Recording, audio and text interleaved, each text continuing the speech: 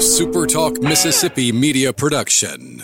Find your new ride at Kia Macomb's all-new location at the corner of I-55 and Highway 98. Come find out why Macomb loves Kia Macomb at the corner of I-55 and Highway 98. Right on the corner, right on the price.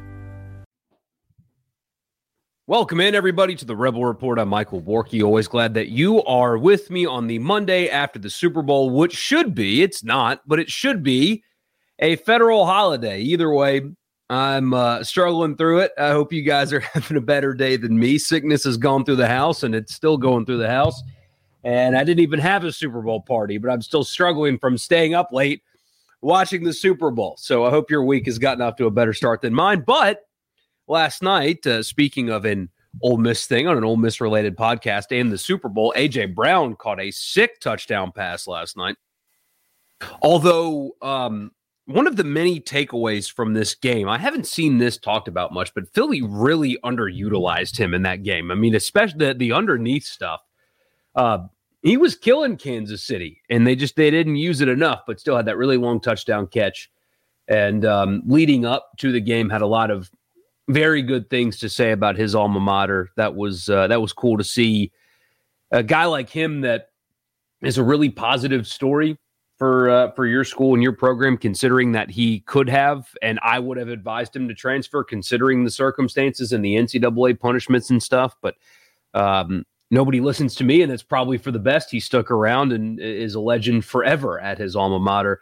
I'll never forget the Wolf of Wall Street video that he put on Twitter when the sanctions came down, and he said he wasn't leaving and all that. That was really cool. And to see him shine like that on that stage was not surprising, considering how special he was in college, but they should have used him more. I can't believe Philly did not make him a focal point, especially when they needed in the second half. They needed chunk plays and explosive plays to try to win that game, and they just didn't use him as much as they should. But either way, that was a really cool thing to see last night. A.J. Brown with a touchdown catch in the Super Bowl. Again, not surprising. I mean, just a special player. So anyway, this is going to be a fun week. Baseball's here.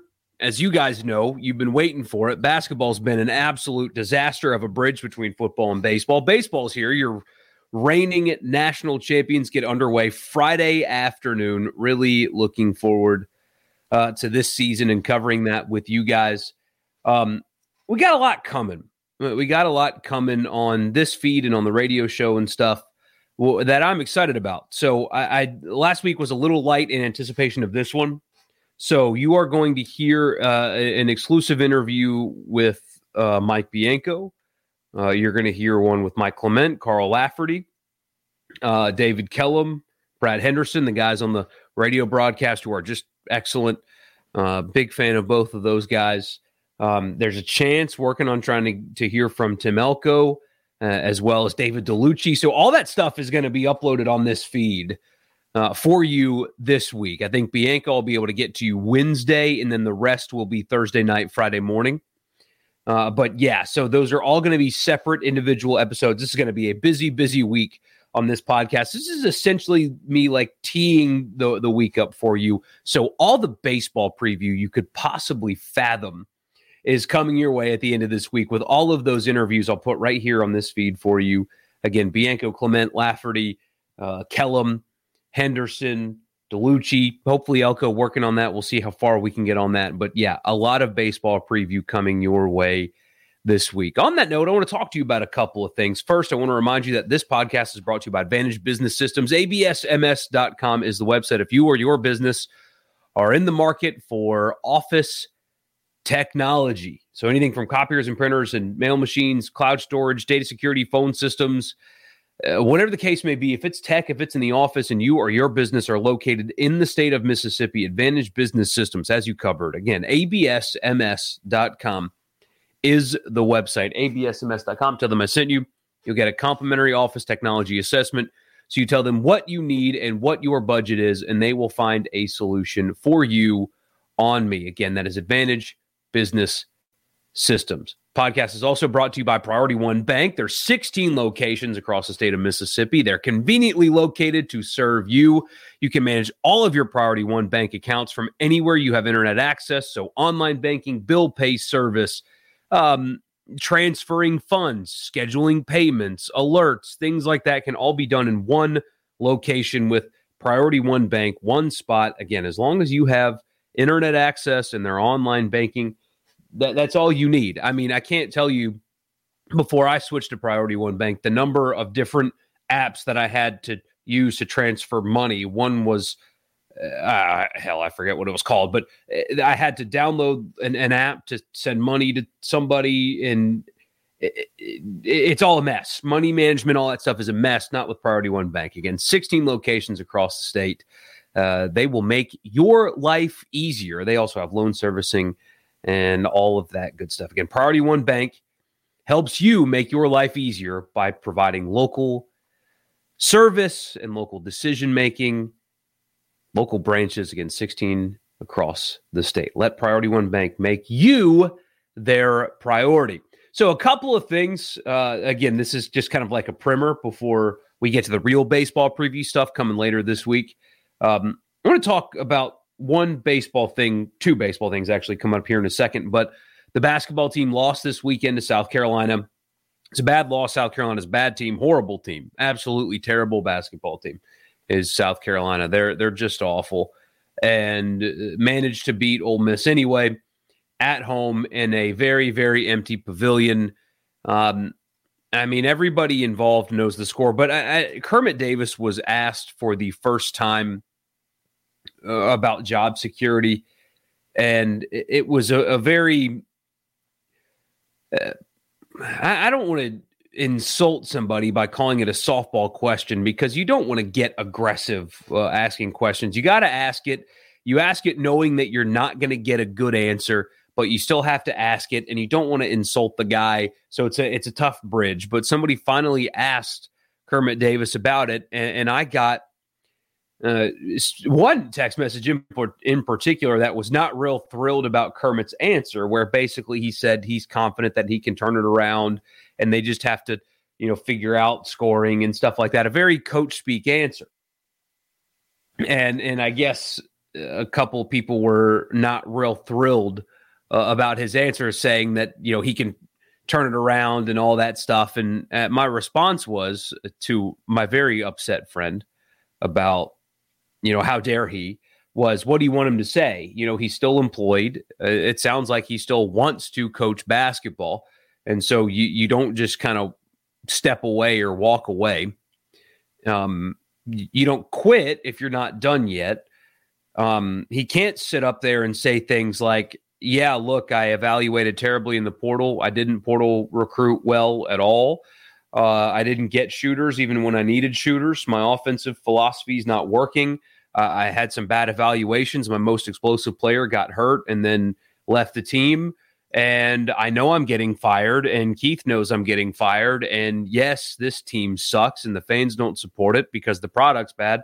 And I'm just counting the minutes before I can get out of here and they can start their coaching search. I mean, like, what do you want him to say in that moment? Of course he's going to say he's confident in his ability, because he's kind of trying to sell himself to possibly his next employer. And, he's not given up on his players. Obviously, it's not working at Ole Miss. He didn't build a roster good enough. I think style is also not good enough, and there's nothing that's going to change between now and the end of the season.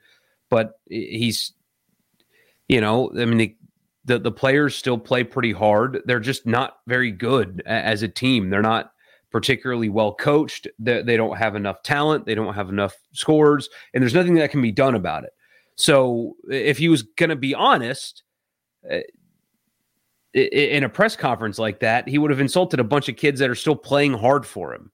Instead, he gave a very coach speaky, I believe that I can turn this around, blah, blah, blah. That's the only thing he can say in that moment, because the truth isn't necessary. Everybody involved knows the deal. I've been telling you guys for weeks it's going to happen. He's getting fired at the end of the season. Keith Carter's already looking at candidates to replace him. He has been probably for some time now. but I know it's definitely happening now. It's just got to ride this wave of misery until the season's over. So it was unfortunate. It really was unfortunate because I tend to like, things I've heard about Kermit Davis. I like. It seems like in the community and stuff, he represents Ole Miss well and has the alumni relations thing down pretty good. It's not working, and you just have to wait a little bit longer before you can start being excited about your basketball program again. At least baseball starts this weekend. You have that, but there was nothing else he could have said. Everybody involved knows what the outcome is. You know what the outcome is as well. I've argued that they should have pulled the plug. In fact, I said that they shouldn't have given this season. Kind of felt like this was a wasted season. If you were looking at this team objectively, you knew that it wasn't going to make the tournament. They weren't good enough. They didn't portal well enough. They didn't recruit well enough. Nothing changed from what I said on the radio back in March, but still, nothing can be done now. Everybody knows the score. The coaching search has begun. Everybody knows it. There's just nothing you can say until it actually happens. So I don't really blame Kermit for talking about himself, being able to turn around the program, because it sounds like he still wants to continue coaching. If you were going to write me a $6 million or $4 million check, I would stop working personally. But that's not him. So either way, don't forget, by the way, to follow me on Twitter, Facebook, and YouTube at Michael Borky. Forgot to tell you that earlier. BORKEY, Twitter, Facebook, and YouTube. I'll be doing Sunday lives during the baseball season, and hope you'll join me on there. So check that out.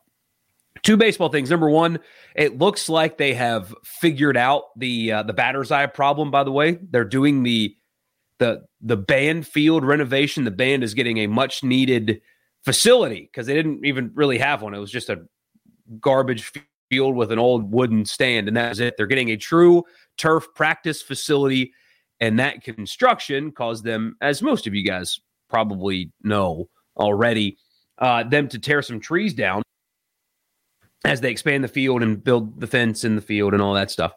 But that exposed the houses on the other side of the band practice field from the baseball field, and those are white houses, and you could see them from the field, and they had to figure out what they were going to do with the batter's eye. They're just expanding it. They're just building it higher up. It's going to be a tall batter's eye, a much taller batter's eye than you're used to. But that's what they decided to do, is just make that thing taller, and that's it. So visually, those trees beyond the outfield wall were really nice looking big trees, and those are gone, and that sucks. But they're going to be building the outfield structures starting possibly after this season. Apparently, that's the word, is they're going to start building the outfield structures after the season and moving the outfield seating areas up to the wall and dressing all that up, possibly starting, again, after this season maybe. So if that is the case, then those trees were going to be out of sight anyway. So, yeah, those are gone. They just expanded the batter's eye. So there's that. Also, the student setup thing was awesome. And the best traditions are the ones that happen organically. When I was in school, I took care of the chairs for our group. I had like 20 chairs in the back of my car that I would go out and set up Thursday morning sometime. And then Sunday, sometimes leave them out, sometimes pick them up and put them out there again. And that's all I had to do. And I always had my same spot every single game for the entire season. Always. I mean, it was that easy. They changed it up, as you guys know. They're doing the chair setup thing where they let the students in a week before first pitch, and they set up, and kind of those are their spots for the year. Well, that became like a tent city, and then they moved them into the stadium on the left field terrace, and they just partied their you-know-whats off for days out there. It looked, 19, 20, 21-year-old me would have been so jealous of the party that those guys threw out there. With tents, and then they had like this wicked thunderstorm come through, and you had a guy with like a scuba suit out there, and they were just drinking and partying like hell in the left field section of the outfield, waiting for the gates to open so they could set their stuff up in right field. Biancoville or whatever is going to be a tradition there for forever. That was so funny, and it looked like so much fun, and it was so awesome.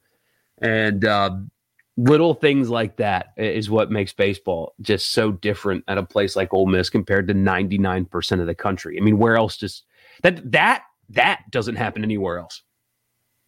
Week before first pitch, a rager being thrown because kids are waiting to go set their stuff up in the student section. I mean, that doesn't happen anywhere else.